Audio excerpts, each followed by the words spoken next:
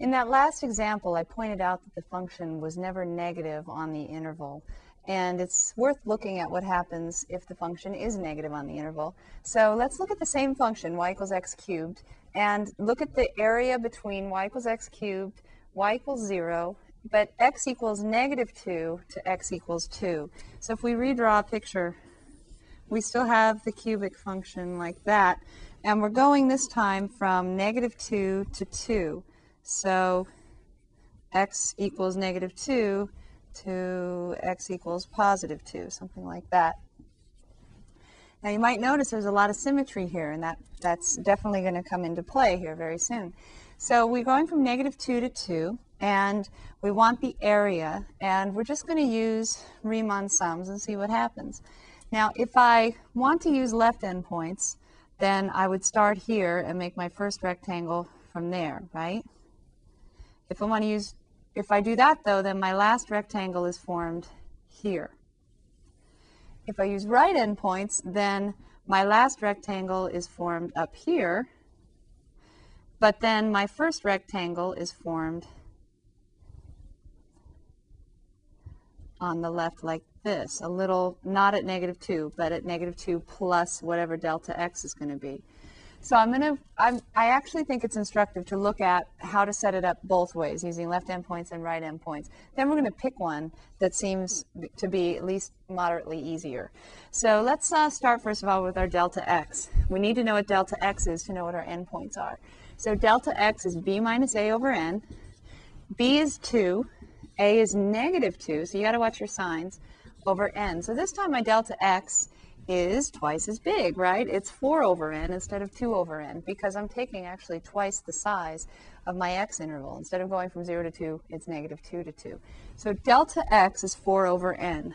Now, using left endpoints,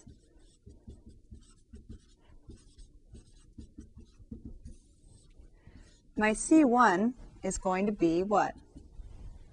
Using left endpoints, C1 is negative 2, isn't it? The left endpoint is negative 2.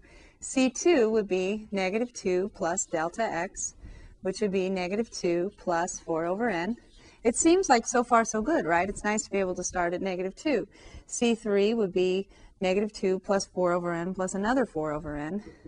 Oh, maybe I should write that.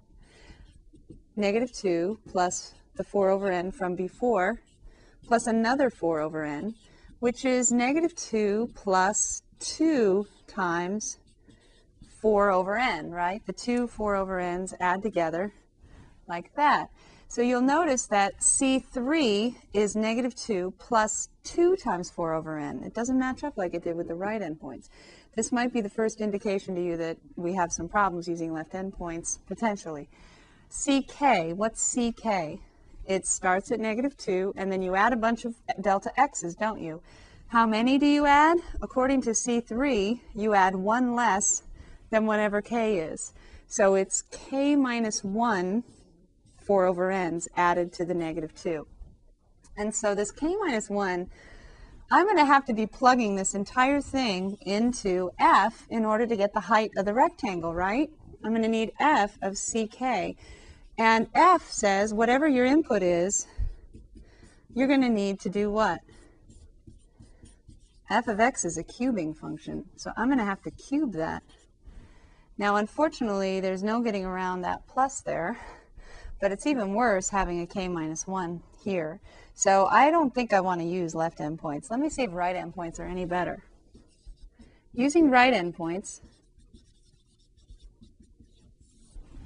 my C1 is going to be not negative 2 this time, right, because it's a right endpoint. So it's going to be negative 2 plus 4 over n, delta x.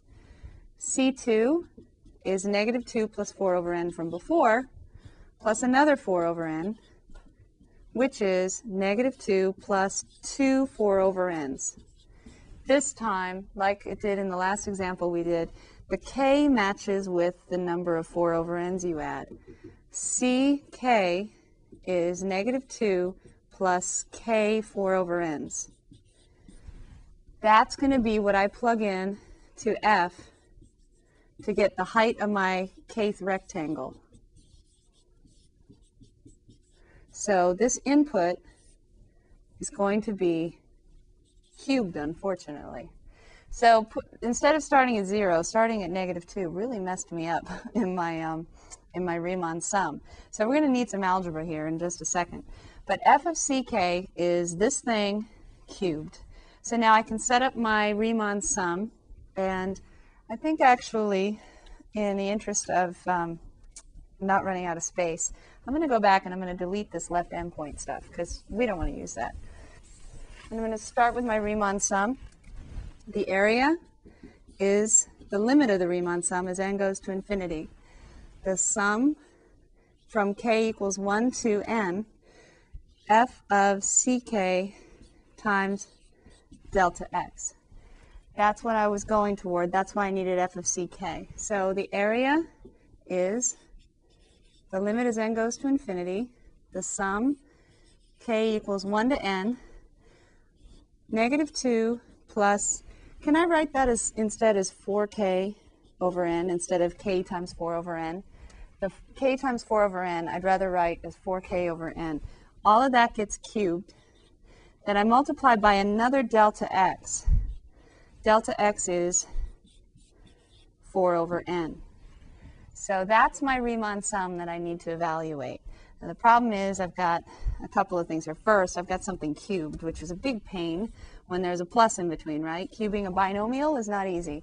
Then I have times delta x. So let me deal with my binomial. If you watched this particular tape from last time, you might have seen the shortcut to a plus b quantity cubed. It's actually a cubed plus 3a squared b plus 3ab squared plus b cubed. And the coefficients 1, 3, 3, 1 came from Pascal's triangle, Blaise Pascal, mathematician from earlier days than Riemann and Gauss. So a cubed plus 3a squared b plus 3ab squared plus b cubed. I'm going to use that to take my -2 plus 4k over n and cube it. I'm going to do that first, then I'll put it back in my Riemann sum. So I'm going to just cube the -2, because that's a cubed. By the way, a is -2, and b is 4k over n. Okay? So I have a cubed, -2 cubed, plus 3a squared times b to the first plus 3a, oops, a is -2, times b squared, and b is 4k over n. Then finally plus b cubed. So I have a cubed plus 3a squared b plus 3ab squared plus b cubed. And the first one's a cubed. So pause and stare at that for a moment if you'd like to see that that's true, cubing that thing.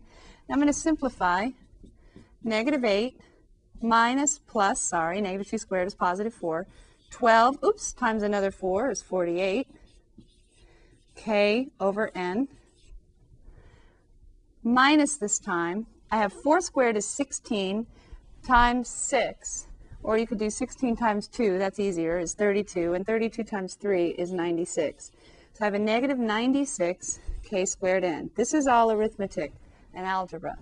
So I have 16 times 2 is 32 times 3 is 96, and it's negative. And k squared over n squared, I almost missed something, right? Just talking about the algebra, I should just do it instead of talk about it. Plus 4 cubed is 64, k cubed over n cubed. It's really important that I take my time here because I don't want to go through a lot of work and then get the wrong answer. So I'm pretty sure this is correct. This is my height. It's all going to be multiplied by 4 over n. So I'm just doing the work outside here.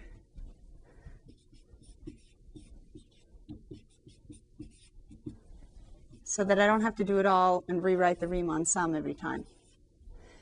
I better write this. -8 plus 48k over n minus 96k squared over n squared plus 64 k cubed over n cubed. I'm going to distribute the 4 over n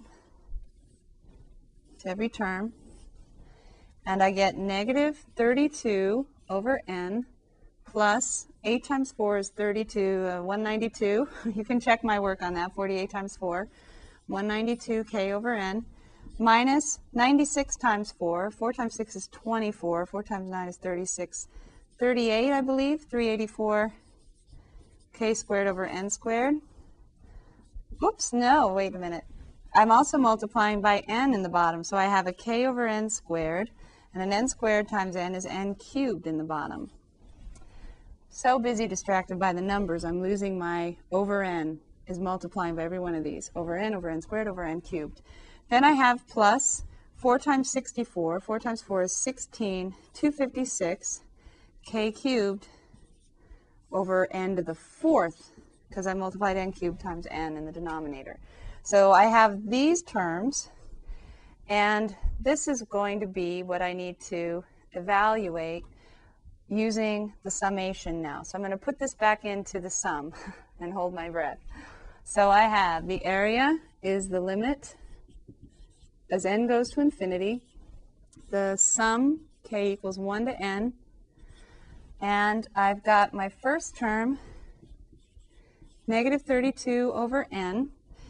And I'm actually going to write each of these sums separately, plus the sum, k equals 1 to n, 192 k over n squared,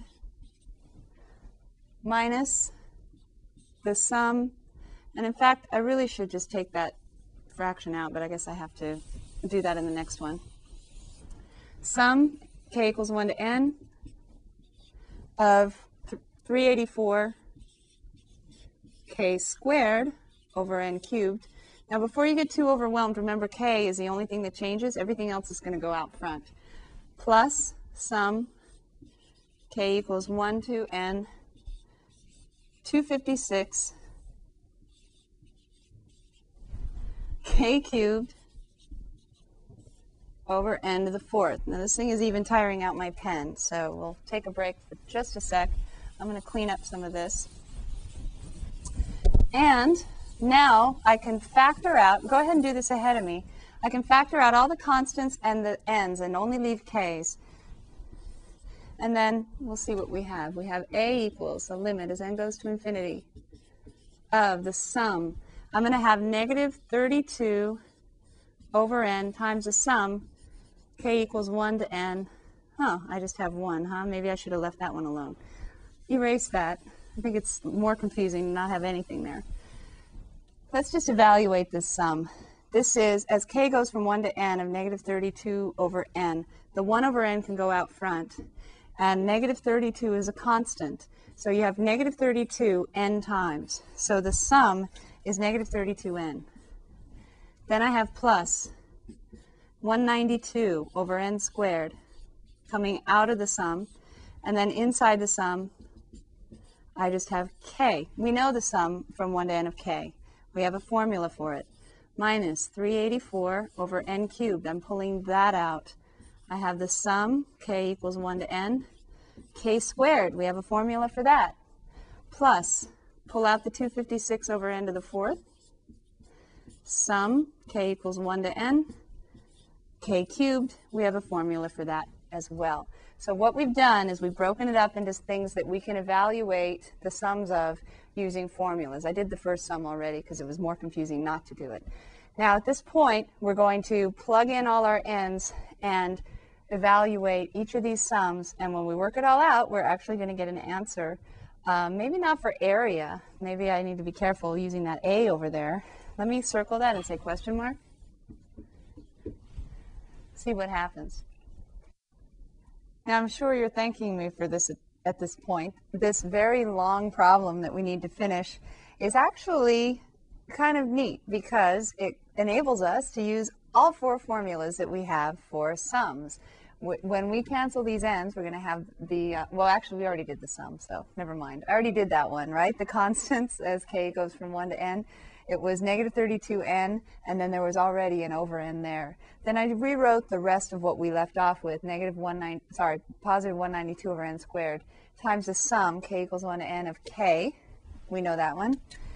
And then negative 384 over n cubed times the sum, k equals 1 to n of k squared, plus 256 over n to the fourth, the sum of k cubed. So now we've got a formula for k cubed, we've got a formula for k squared, and we have a formula for k. That was Gauss's formula. So now we can go ahead and evaluate the sums, and then we're going to see if we can take the limit. So step by step, we just have 4 terms coming from taking our cube of the right endpoint and then multiplying by delta x. So we have this here, and we have the limit n goes to infinity of negative 32. That's just going to stay, right? Because a limit of n going to infinity of a constant is just the constant back again. Plus 192 over n squared. Then the sum of all the k's, we use the formula for. That's n times n plus 1 over 2. Okay, see if you can finish this line using what you know for the sum of k squared and the sum of k cubed, and then come back. Coming back, let's see, we've got negative 384 over n cubed. The sum of k squared is n times n plus 1, just like before, but then it also has a 2n plus 1 factor, all over this times 6. And then finally we have plus 256 over n to the fourth times, by the way, let me underline that. That was the k squared sum. And the sum of the cubes, that's the n squared times parentheses n plus 1 quantity squared all over 4. We're taking the limit of all of this mess as n goes to infinity.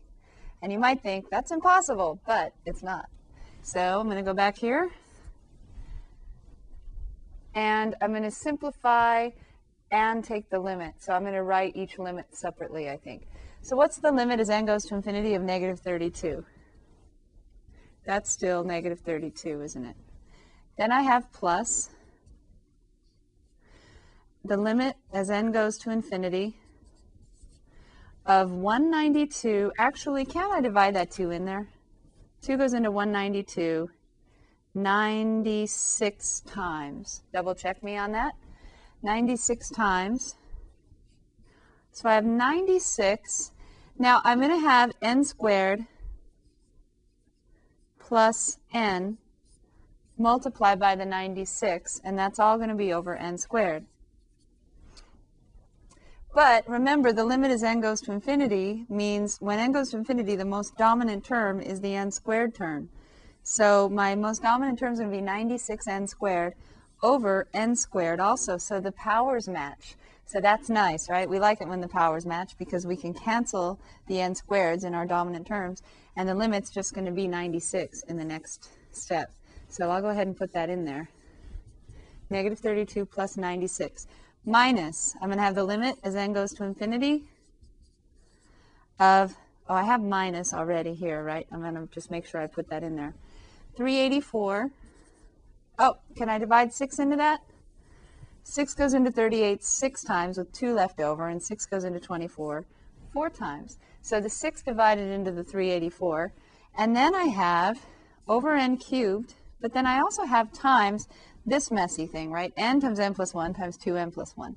Now, if you think ahead, when you multiply all this stuff out, what's your leading term or your dominant term going to be? It's going to be n times 2n, isn't it? So that's going to be 2n cubed is your dominant term. Now, the rest of the stuff I don't have to write because the limit as n goes to infinity of the thing above is equivalent to the limit as n goes to infinity of 64 over n cubed times 2n cubed. So I'm going to be able to evaluate that limit. 64 times 2 is 128. The n cubes cancel. So the limit as n goes to infinity of 128 is just 128. and it was negative, so I was careful to put that in right away. All right, we have 3 down and 1 to go. So I have plus 256 over 4. 4 goes into 256, right? 4 goes into 25 6 times with 1 left over, and 4 goes into 16 4 times. So we have 64 over n to the 4th. Oops, I'm missing my limit. Then I have the square of n plus 1. Now that's not equal to n squared plus 1, right? It's n squared plus 2n plus 1. But that's going to be multiplied by n squared again. So I'm going to have an n squared times an n squared term. My leading term is going to be n to the 4th. Then I'm going to have plus, 2n cubed plus n squared.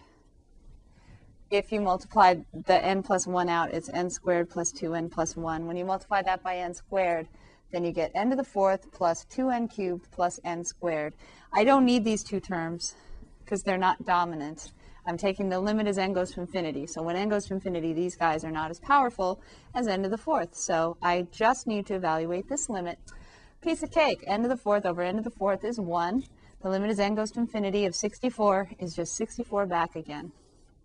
Okay, I'm going to hold my breath because I know what the answer should be. Some of you might as well. Negative 32 plus 96.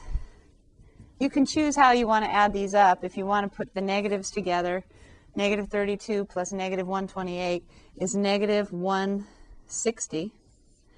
And 96 and 64, 6 and 4 is 10. 10 and 6, 16. Negative 160 plus 160. We did all that work to get a big fat 0 as our answer.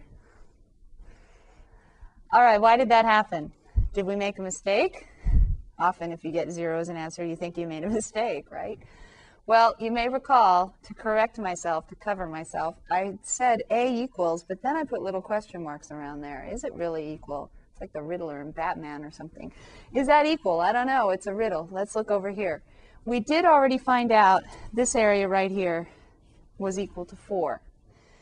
Now, if the whole thing gave up me 0, taking all these rectangles and adding them to all these rectangles and getting 0, then what do you think you would get if you went from negative 2 to 0?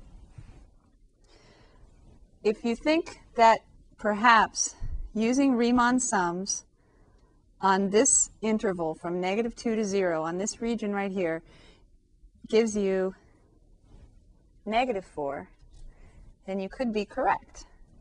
And in fact, I'm going to leave that to you as an exercise to take the Riemann sum from negative 2 to 0 and see if you get negative 4. And remember, Riemann sums are adding up areas of rectangles as the number of rectangles goes to infinity. So that means that it's taking this area and it's calling it negative. Now why that's happening, I'll let you see for yourself. And you're adding it to this one and they're canceling out. Okay. So you may notice in the reading that they talk about the fact that the Riemann sum represents the area under the curve if the function is non-negative on the entire interval. If the function is negative on any part of the interval, then the Riemann sum does not technically represent the area anymore. Now we're going to talk about these regions where the graph goes negative, and you'll work with it some in the next exercise and also some in this section. When you read through this section, you'll see some more treatment of this, and also in the homework. Also, in the next section, we're going to talk about this some more. We're going to be doing something that's not necessarily an area. It's not an area it's not an area if the function is negative for any part of the interval. And so that's why we got 0. It's really not an area. The area under these two, in these two regions together is actually 8. I mentioned the symmetry. This region is exactly the same shape and size as this region over here. Because of the symmetry, the origin symmetry of f of x equals x cubed. Origin symmetry was in the last semester's class as well. Negative 2 to 2 these are equal intervals in the on the x-axis. So that's why this region has the same area as this one. So if you wanted to find this area, you actually can just take the opposite of what the Riemann sum gives you, provided the function is negative on that entire interval. It's kind of like the opposite thing. Normally, to get an area, you need the function to be non-negative on the interval. From 0 to 2, the function's non-negative. But if the function is negative on an entire interval, then you can just take the opposite of whatever the Riemann sums gives you. There's only one m in Riemann. One m, two n's. The limit of the Riemann sum. Take the opposite of it, and that gives you the area if the function is negative on the entire interval. So I told you I was going to give this to you as an exercise. Let me draw it up for you. Use Riemann sums to get the area between y equals x cubed, x equals negative 2, x equals 0, and y equals 0. And I'm going to suggest that you use the right endpoints.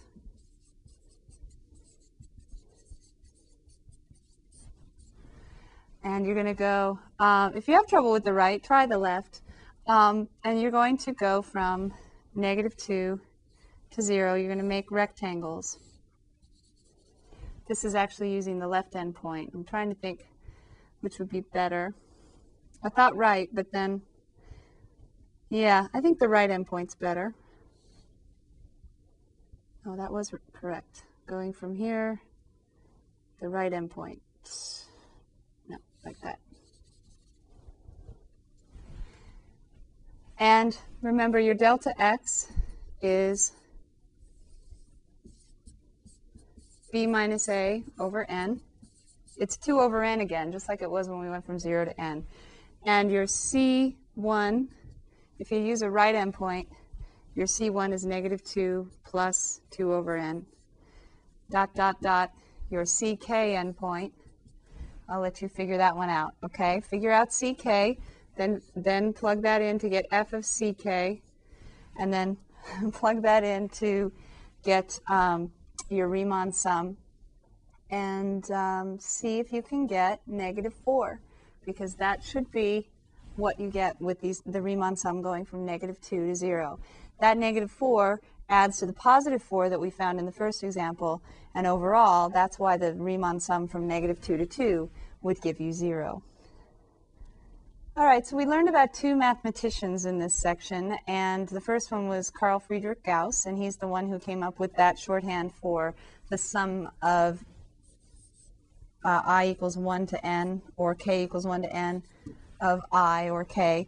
And I told you that I would prove it for you, other than the intuitive proof that we did. Actually, then I remembered that the proof is in the book, so I'm going to let you read it. It's quite interesting.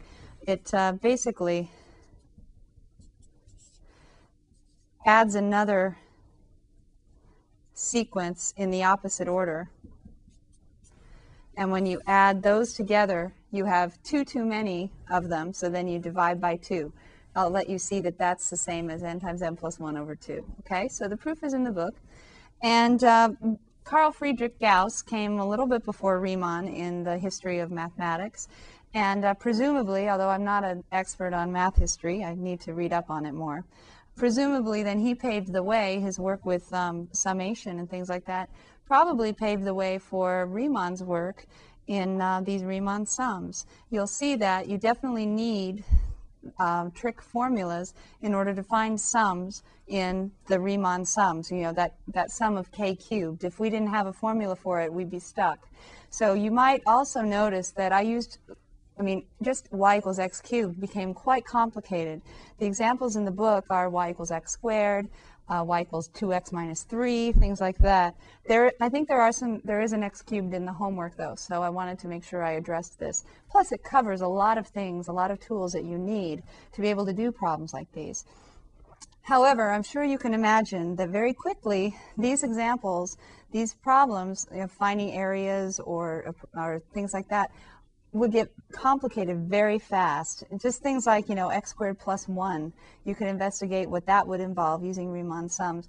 And so we definitely don't want to have to do everything this way. So as you might guess, trudging through the examples this way is going to lead us into a better way to find the area under a curve, and then also more generally do other things with techniques that we've learned in this chapter. I don't want to give anything away, but you can probably guess that the next section is going to relate area and Riemann sums, and also what we learned before we started talking about area.